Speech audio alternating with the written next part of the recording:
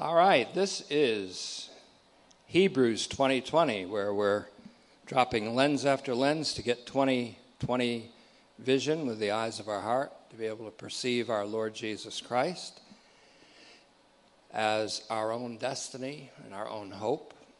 Today's message, following up as it is of increment 164, this is 165, this time two immutable things. Same keyword, amatathaton, as last time, only with a little bit different twist here. So, Father, again, we commit our souls to you, a faithful Creator. We entrust our spirit to you as our divine teacher. We present our bodies to you unto service to you in Jesus Christ's name. And we pray that the result of this message will be not just understanding granted to your people, not even just certainty granted to our hope, but to the magnification of Jesus Christ in our mortal bodies in this life. And I thank you, Father, that we have no righteousness of our own, and we intend to be found not leaning on any righteousness of our own, for the righteousness that we have is through the faithfulness of your Son, Jesus Christ. And in his name we present these requests and expressions of thanksgiving to you. Amen. Two immutable things. In Hebrews chapter 6 and verse 17, the adjective amatathaton, A-M-E-T-A-T-H-E-T-O-N.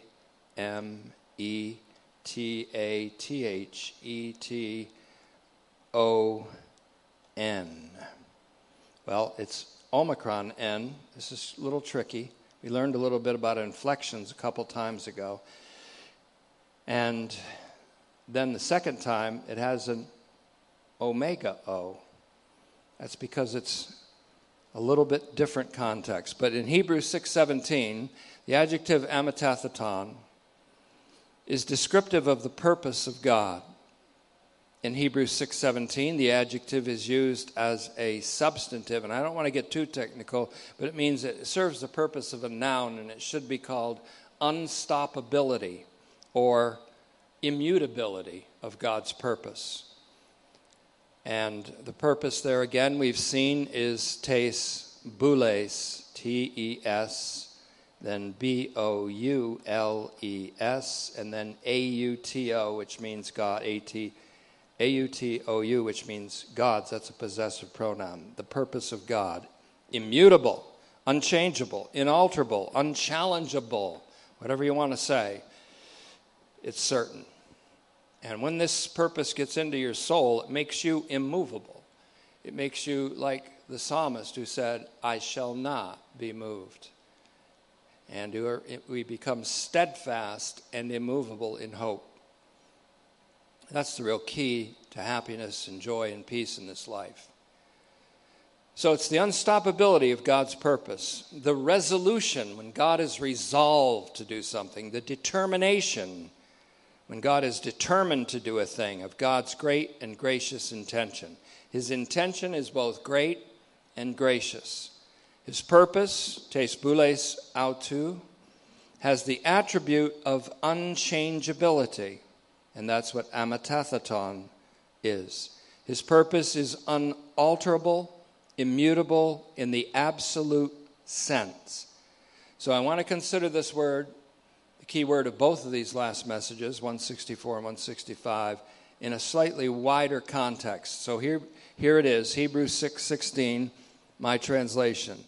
Now men customarily swear oaths by something greater than themselves. And for them, the oath for confirmation is the end of all contradiction. Oaths were made, therefore, to end arguments, to end debates, and to bring a conclusion to them. An a fortiori argument is being presented here, and it's this. If human oaths are made by swearing by something greater than humanity, and if human oaths for confirmation are the end of all contradiction, then how much more the oaths of God, who has no one greater than himself, and who therefore swears by himself. How much more is a divine oath for confirmation, therefore, the end of all contradiction? You want to contradict God's universal plan of salvation? It's not going to work. You want to contradict the immutability of his purpose? Can't do it. Not successfully. You can try. Hebrews 6:17.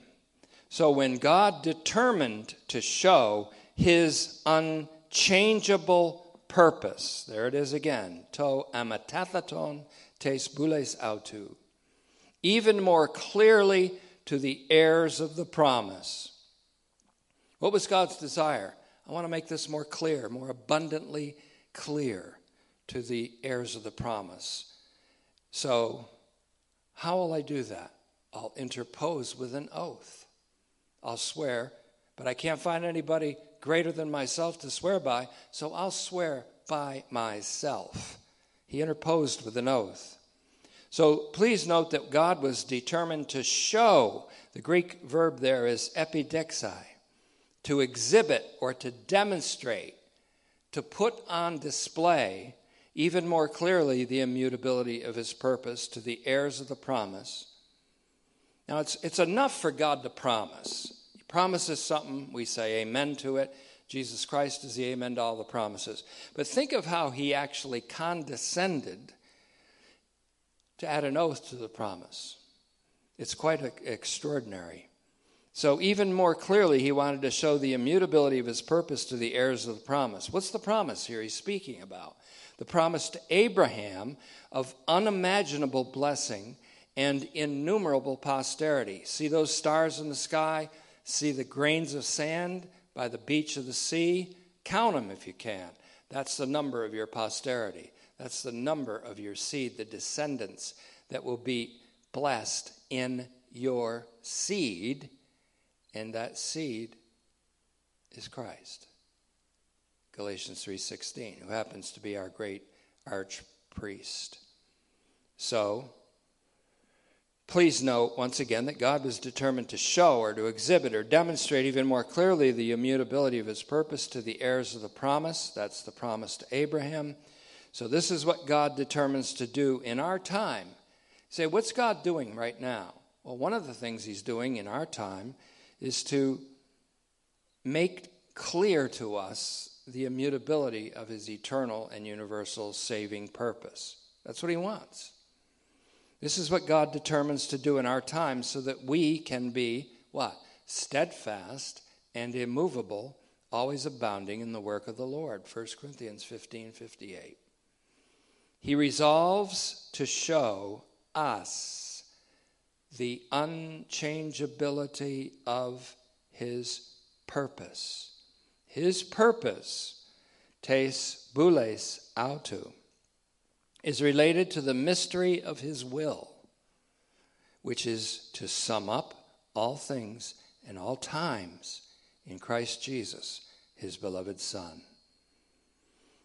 A comparison is called for then, as we've seen before and suggested before, a comparison is called for of Hebrews 6:17-18, which we just read, or are reading, with Ephesians 1:9-11. And it's important for the students of this homily to realize we came to Hebrews through a study of the mystery of God's will. All the way back in 2019, we considered the mystery of God's will. And so I want to give a translation, brief as it is, in the first chapter of Ephesians, Ephesians 1, starting with the last two words in 6, where God calls his Son the Beloved, the Beloved. And this is very important. As we've learned before, the theologians of the past, especially medieval theologians like Aquinas and others, spoke of love as this way. In love, the lover is in the beloved. So God the Father loves his Son. This is my beloved Son in whom I delight. So the Father is the lover, is in the beloved. Jesus said it this way, my Father is in me and I am in my Father. What he meant was my Father loves me and is in me, the beloved, and I, the beloved, love my Father, and I am in my Father. Then he said, and you are in me, and I am in you. It's all about love, even though love isn't mentioned in John 14:20. It's mentioned in 14:21. It's all about love, God's love. Something immutable about God is his love. Can't change it. You can't diminish it by any demerits that you rack up. You can't increase it by any merits or any good works that you do. It's God's immutable love. So bear that in mind when I read this, Ephesians 1:6, C we'll call it, because it ends with the word beloved, all the way up through 1:11. I believe yes, we have that. Ephesians 1:6, the beloved, verse 7, in whom we possess redemption through his blood. When I use the word redemption, I refer you back a couple of increments to when we did A words, alpha words in the New Testament. One of them is apolutrosis, which means redemption. And we showed how redemption isn't just an individual thing, but a universal thing. That God intends to redeem the universe and all of human beings and all of time, etc. So, in whom we possess redemption through his blood, the forgiveness of trespasses according to the wealth of his grace, that he caused to abound to us along with all wisdom and insight. God not only gave us this abundant grace and made clear this abundantly immutable purpose, he also gave us insight, wisdom. Preaching and teaching is supposed to be the conveying of insights to the audience, of things that light you up inside, and that light is from the countenance and the face of Jesus Christ. He caused to abound to us along with all wisdom and insight. And here's verse 9 of Ephesians 1.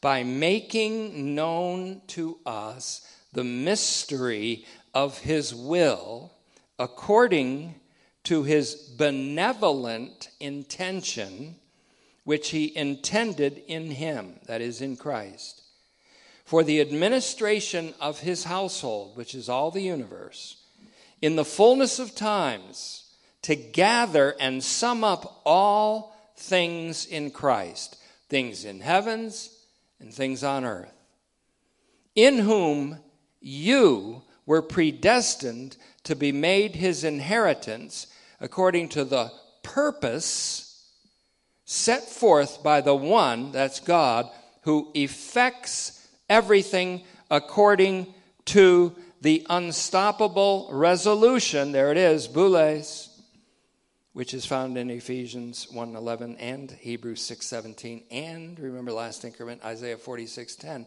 of his will, thelema. So we have his will, which is a general term of his intention. Thelema, it looks like this, Thelema, thelema, and we have boules, which is the unstoppable determination of his will, his intention. It's unstoppable.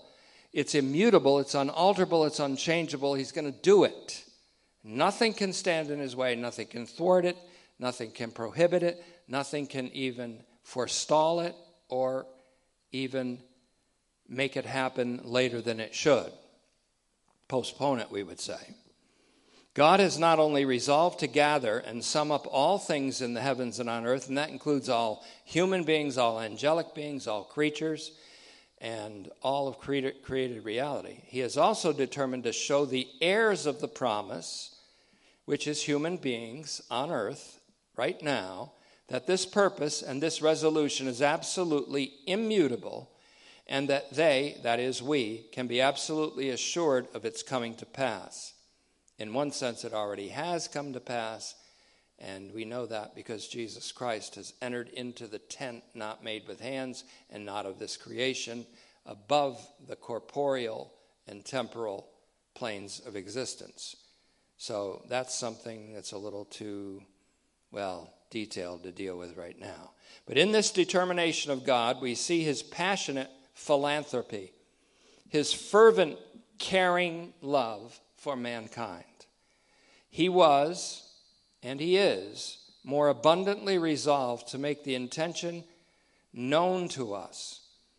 And he showed it by interposing with an oath. He wants us to know that he didn't just promise Abraham that all the nations would be blessed in his seed, but he backed it with an oath. Here's a thesis for you for our commentary.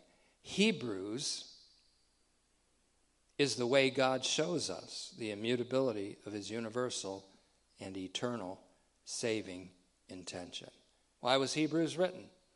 To show us the immutability of God's universal and eternal saving intention. You say, how do we see it? We see it when we see Jesus. That's how. Theologians of the past and of the present teach that God is immutable. It's a big word in the theological box of attributes. And unfortunately, it is a box. Theologians of the past and the present teach that God is immutable. And this is true regarding God's love, thank God. I, the Lord, change not. In his purpose, he doesn't change. In his love, he doesn't change. Nor does God change his mind when he resolves to bless. In Balaam's second oracle, you find that in Numbers 23, the once mad prophet, he went mad for a while because of disobedience to God. That's what happens to people. Neurosis, psychoneurosis, psychosis, all deriving from, in many cases, disobedience to God. And so God commissioned him to bless the people of God and to speak a blessing or repeat God's blessing to Israel.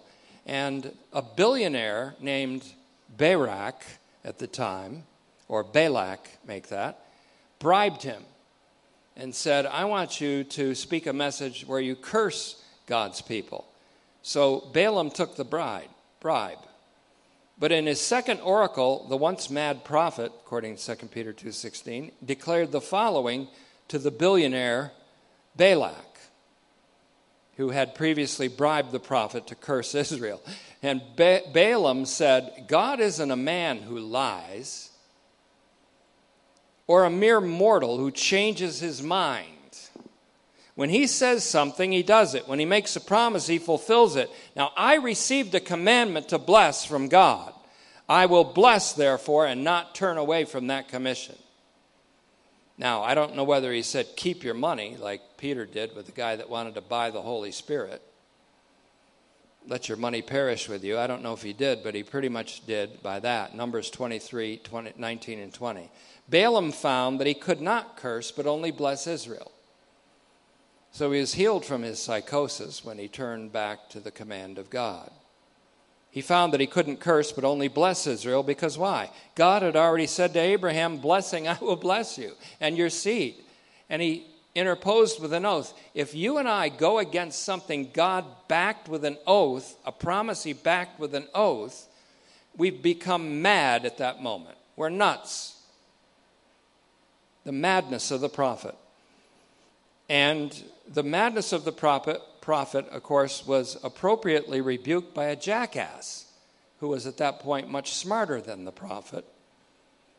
And we read about that in Numbers 23 also and in 2 Peter 2.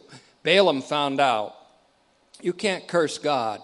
You can be a preacher and preach all day long that people can lose their salvation, but you're nuts. You're mad. You're insane.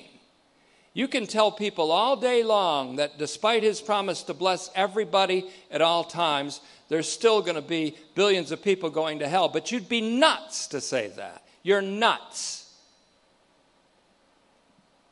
And that's polite.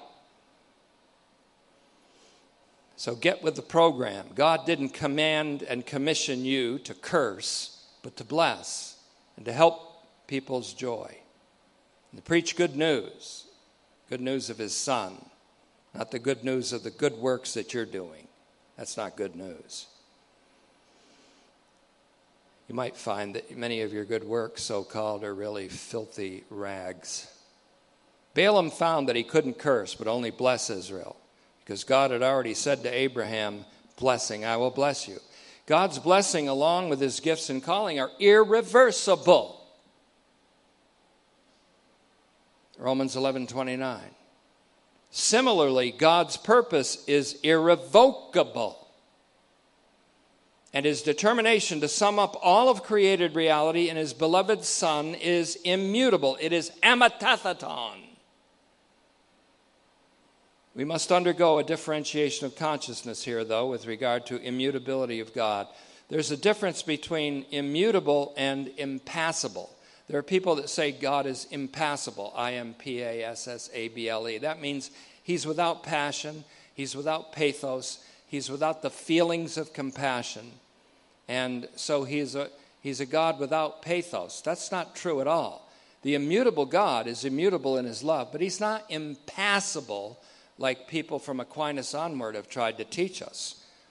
That God does not change in his determination to bless in this way doesn't mean that God is impassible, meaning that he's absent passion or the ability to feel or to suffer. God co-suffers, suffers with us in our suffering. We say, why am I suffering? God would answer, I'm suffering with you. I'm co-suffering with you. Jesus, God and man, our great archpriest, says, the scripture says, is touched with the feeling of our infirmities. He wept at the grave of Lazarus, not because he didn't believe Lazarus was going to be risen from the dead at any moment. He wept at the grave of Lazarus because he was touched with the feelings of the infirmities and the griefs of the people there at that so-called graveside. And when they saw him weeping, they said, oh, how he must have loved him. And they were sure right about that. He's touched with the feelings of our infirmities. Because he co-suffers with us and knows our suffering and our infirmity, God the Father has loved us and given us age-abiding encouragement and good hope by grace. That's 2 Thessalonians 2:16, a wonderful verse that corresponds splendidly with our own here. Hebrews is all about the age-abiding encouragement and good hope by grace. Hebrews is all about what 2 Thessalonians 2:16 calls age-abiding or eternal consolation and hope. This is why Pam and I, for example, have been praying for those who have recently experienced loss and who are aggrieved or sorrowful for a number of reasons. We pray according to 2 Thessalonians 2:16 and 17. Our Lord, we pray that, quote, our Lord Jesus Christ himself and God our Father, who has loved us and given us eternal encouragement and good hope by grace, would encourage your hearts and strengthen you. Praying that God himself will do this, that Jesus Christ himself will do this. Meditate on that, 2 Thessalonians 2:16 to 17. But let's run the iron over the passage, the fabric of the passage one more time, and let's move a little bit further in 6:18. So that, and here's our title for today's message, or today's increment, so that by two immutable things, two, duo is a word in the Greek, D-U-O. Talk about a dynamic duo. Duo, pragmaton, amatathaton. Two things, two immutable things, by two unchangeable, inalterable, immutable things, in both of which God is not able to lie. What did Balaam say? God can't lie. He's not going to curse people he's blessed. You're not talking about a God who's like man who can lie, or like a man who can change his mind all of a sudden. I said I'd bless you and I'd bless all humanity. Oh, I changed my mind. He doesn't do that. Two immutable things, in both of which God is unable to lie. We've been talking about this. His absolute veracity, his inability to lie or distort the truth or be inauthentic or to exaggerate the truth. or stretch it or do whatever we do, in both of which God is not able to lie, we who have fled for refuge would have strong encouragement. You know what we are? We're refugees. So I'll say it again. I know you want to argue with me, some of you out there who are fans of Tom Petty. You don't have to live like a refugee, he said. I beg to differ. We do have to live like a refugee because we've taken refuge in Jesus Christ. And so we live like refugees from the corruption that's in this world through inordinate desire, through wanting more and more. So, let's back up and do it again. So that by two immutable things, duo pragmaton, amatetheton, in both of which God is not able to lie, we who have fled for refuge would have strong encouragement. That's the same as age-abiding encouragement, paraklesin aionion, in 2 Thessalonians 2:16. So, in fact, that's a Bible study in itself. 2 Thessalonians 2:16, eternal encouragement, and strong encouragement here in 6:18, paraklesin iskuron. So again, I keep doing that. I'm always tempted to go off on some tangent. So let's back up and run the iron over the fabric again, starting at verse 18, so that by two immutable things, in both of which God is not able to lie, we who have fled for refuge would have strong encouragement to seize, grasp, lay hold of the hope set before us. And that's what I did, the whole anatomy of hope based on that little phrase, the hope set before us. It's like the parts of a body on a table. It's an anatomy of all the parts of hope. And that's what the hope set before us. It's in the scriptures. So the two immutable or unchangeable things in Hebrews 6:18 are not what I used to think, the divine promise and the divine oath. Those aren't the two immutable things, not the promise and the oath. The two immutable things are the oath-fortified promise of all humanity being blessed in Abraham's seed, and secondly, the oath-fortified oracle, which is coming up. You, a priest forever, like Melchizedek. That's also oath-fortified. If you read Psalm 110:4, LXX 1094, you find that God backed that with an oath. He pronounced to Abraham a promise that all of humanity would be blessed in his seed, Christ. He fortified it with an oath. But he also fortified the oracle, or the pronouncement, or the announcement to Jesus Christ. You! There's an exclamation point there. He points to his son at his right hand, who's seated there until all his enemies are placed under his feet. He says to the same son, you are a priest forever like Melchizedek. And we're going to explore that in future increments. What does that mean? What does it mean after the order of Melchizedek? And what does it mean to be a priest forever? Those two phrases are kind of hard to explain, but we have the explanation, and it's coming up. It's already in my notes, but I got to really kind of hammer it out. So the two things are the oath-fortified promise to Abraham, which is the unimaginable, innumerable progeny, the salvation of all human race, and the oath-fortified oracle of the one single inclusive representative, the archpriest, who encompasses that total humanity and expresses the destiny of human society, as we've seen before. So, once again, the oath, the two unchangeable things here are not just the oath and the promise, but the oath-fortified promise of all humanity being blessed in Abraham's seed, and secondly, the oath-fortified oracle, you are a priest forever like Melchizedek. These two things are rendered immutable by the absolute veracity of God. God, who cannot lie, has promised eternal life, not just for you and for me and for those who believe in this life, but for all of creation and all of humanity over all of time. This eternal life is not just for us, but for all of creation, which is to be eternized. And that's a word, eternize, E-T-E-R-N-I-Z-E. It's a word. Even if it isn't in your dictionary, it should be. eternized with the life of God. The oath-fortified promise of an innumerable seed or uncountable descendants in the one seed, Christ, and the oath-fortified oracle of Jesus as the great archpriest like Melchizedek, that's going to be the subject coming up in, well, it starts in 620, goes all the way through 1018 or so.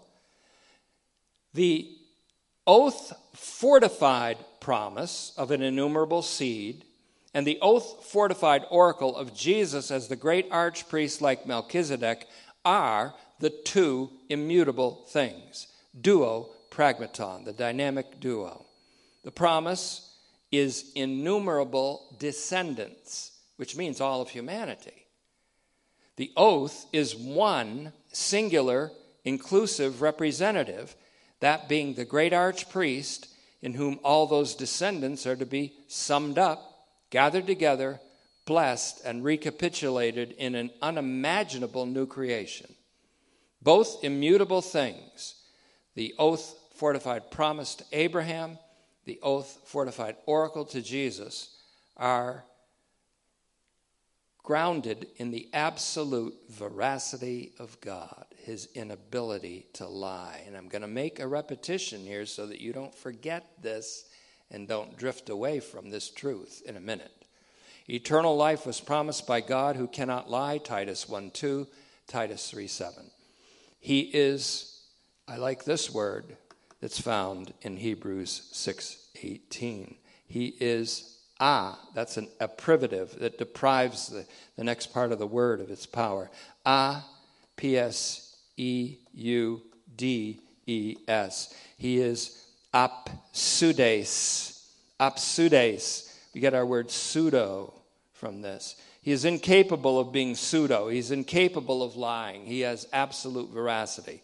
And that's the basis for these oath-fortified promise and the oath-fortified oracle. God's immutable and absolute veracity or truth. So both immutable things in Hebrews 6:18 are as certain and immutable as the promise of eternal life, which God, who cannot lie, again in Titus 1:2 promised. Both immutable things in Hebrews 6:18 are unchangeable and unchallengeable and can't be contradicted, that means. And they are so precisely because of God's inability to lie. Doesn't matter if Balak gives Balaam $1 billion, he still can't change the fact that God can't lie. That's the absolute veracity of God. So worthy of repetition, again, is concerning God's absolute veracity is a statement that I stumbled upon, a statement that was made a century ago by John Skinner in his commentary on Isaiah. You say you just already quoted that. Yes, but I'm going to do it again so you don't forget it. Cambridge Bible for Schools and Colleges, writing on Isaiah 45, John Skinner in the early 20th century said, "The long passage on the mission of Cyrus closes here with the announcement of a salvation as universal as it is eternal." Isaiah 45:17. A purpose of universal salvation is in harmony with the character of God, who made the world for man to dwell in, and whose revelation of himself to Israel bears the signature of absolute veracity. The way I put it, God signs his own name by an oath to these promises, but he signs his own name in his own blood, the blood of his Son. Secondly, worthy of repetition is this conclusion. Along with the reality that the salvation that God has wrought and mediated through Jesus is both eternal and universal, is this worthy of repetition statement. The hope of eternal life is not just my eternal life as the gift of God, or our eternal life, that of the church. It is eternal life for all of creation, which is destined to be comprised of Jesus, the Son of God. He is the true God and eternal life. Now, love comes into the picture shortly. The absolute veracity of God is why hope is an anchor for the soul. This hope is in Jesus, who is beyond the second veil in the heavenly region, having obtained eternal redemption for us. Jesus is the forerunner for us, as we're going to learn in Hebrews 6:20. And that's the personal expression and manifestation of divine promeity. God is God for us. The Aaronic archpriest, or the priest that began with Aaron through Levi and up to the time of Jesus, the Aaronic archpriest represented and included all of Israel. They were to be the representation of all of Israel. The Melchizedekan archpriest, of which there's only one, Jesus, he represents and comprises not all of Israel, but all of humankind and all of the nations, including Israel, and ultimately all of creation over which the Most High God is sovereign. As Melchizedek predates Aaron, he represents all people before the existence of Israel. Jesus, the great archpriest, is the inclusive representative of all of Israel and of all the nations that predate and postdate the foundation of Israel. That's Romans 11:25 and 26. So let's run the iron over the fabric again and inch a bit further in our exposition as we move to a close. Hebrews 6:16 all the way through Hebrews 6:20 reads this way. Now men customarily swear oaths by something greater than themselves, and from them the oath for confirmation is the end, or for them the oath of confirmation is the end of all contradiction. So when God determined to show his unchangeable purpose even more clearly to the heirs of the promise, he interposed with an oath, so that by two immutable things, in both of which God is not able to lie, we who have fled for refuge would have strong encouragement to seize the hope set before us, which hope we have as an anchor for the soul, both sure and secure, a hope that enters into the sanctuary behind the second curtain. That's the heavenly curtain. It's necessary to repeat some things, and I haven't hit 6:20 yet, but it's necessary to repeat some things here, lest we let them slip away and we drift off course. So, thirdly, what's worthy of repetition that we've looked at before is that God's unchangeable purpose, here in Hebrews 6:18, corresponds with the purpose or the determination of God's will in Ephesians 1:11.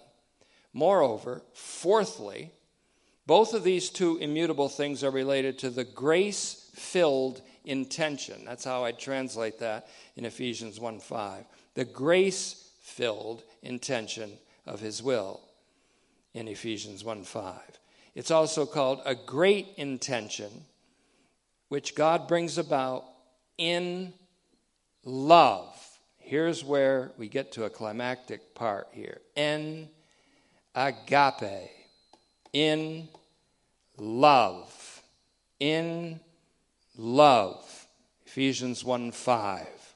En agape, which is also in the beloved, our Lord Jesus Christ. Now, fifthly, then worthy of repetition is something I didn't do in the last increment, but in increments previous to this. Marcus Barth, B-A-R-T-H, son of Karl Barth, did a two-part commentary on Ephesians. And he wrote this. Again, I kind of stumbled over this one recently, having read it before. In his treatment of Ephesians 1:3-14, the longest sentence extant in English literature, is also very much on point with our present passage. This is what Marcus Barth wrote about this little phrase, en agape, in love. God's purpose, his immutable purpose, being in love. Quote, the eternal concreteness and validity of the full blessing of man is vouchsafed by God's eternal love of the Son. The Son is the eternal reality, and he is therefore the reliable demonstration in history of a love which is not accidental but essential to God. The eternal presence of the Son at the Father's side, and that's what Hebrews is all about, the Son at the Father's right side, is the substance and ground of the affirmation that love is of God's essence. Love can by no means be separated from God or be identified with a passing whim, a retractable decision, a historical coincidence. God is love. This is the essence of Christ's preexistence. And to that I would add, sixthly, worthy of repetition, 1 John 4:8c through 10. God is love. By this, God's love was revealed among us, that the only eternally begotten Son was sent by God into the world so that we would live through him.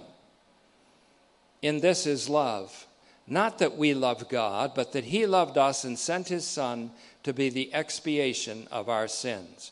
And it's always good to do things by sevens, or by threes, or by tens, or by 12s. So seventhly, the purpose, tein boulein, of God in Isaiah 46:10, Ephesians 1:11, and Hebrews 6:18 is his unstoppable and unchangeable resolution, his divine and eternal, universal salvific determination that can't be derailed or thwarted by any means or by any creaturely agency whatsoever. That's why Paul said, I'm persuaded that nothing shall be able to separate us from the love of God that's in Christ Jesus. So in closing of Hebrews, this increment of Hebrews 165, amatathaton, for unchangeable or immutable, highlights one of the most important things about God's great and gracious intention to gather together everything in the heavens and on earth in Christ, his beloved. God has hope too.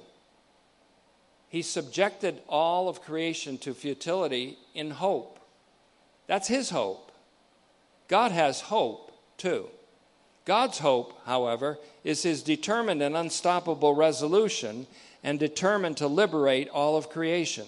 His determination to liberate all of creation from its slavery to entropy, which science calls entropy, which the Bible calls corruption, and all of humanity from its slavery to sin and our susceptibility to death. I'll say that again. God's hope, and we can call it hope because Romans does, is his determined and unstoppable resolution and determination to liberate all of creation from its slavery to entropy and all of humanity from its slavery to sin and susceptibility to death. Human hope can be weak, wishful thinking, or it can be an expectation of deliverance and other good things.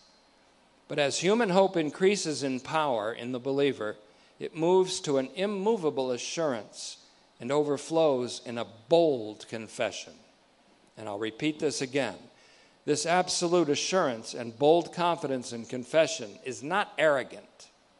In fact, once you've been convinced of the universally saving significance of Jesus Christ and the universally redemptive, reconciling, rectifying, and transforming impact of the cross of Christ, it would be rather arrogant to express any uncertainty about it. Amen.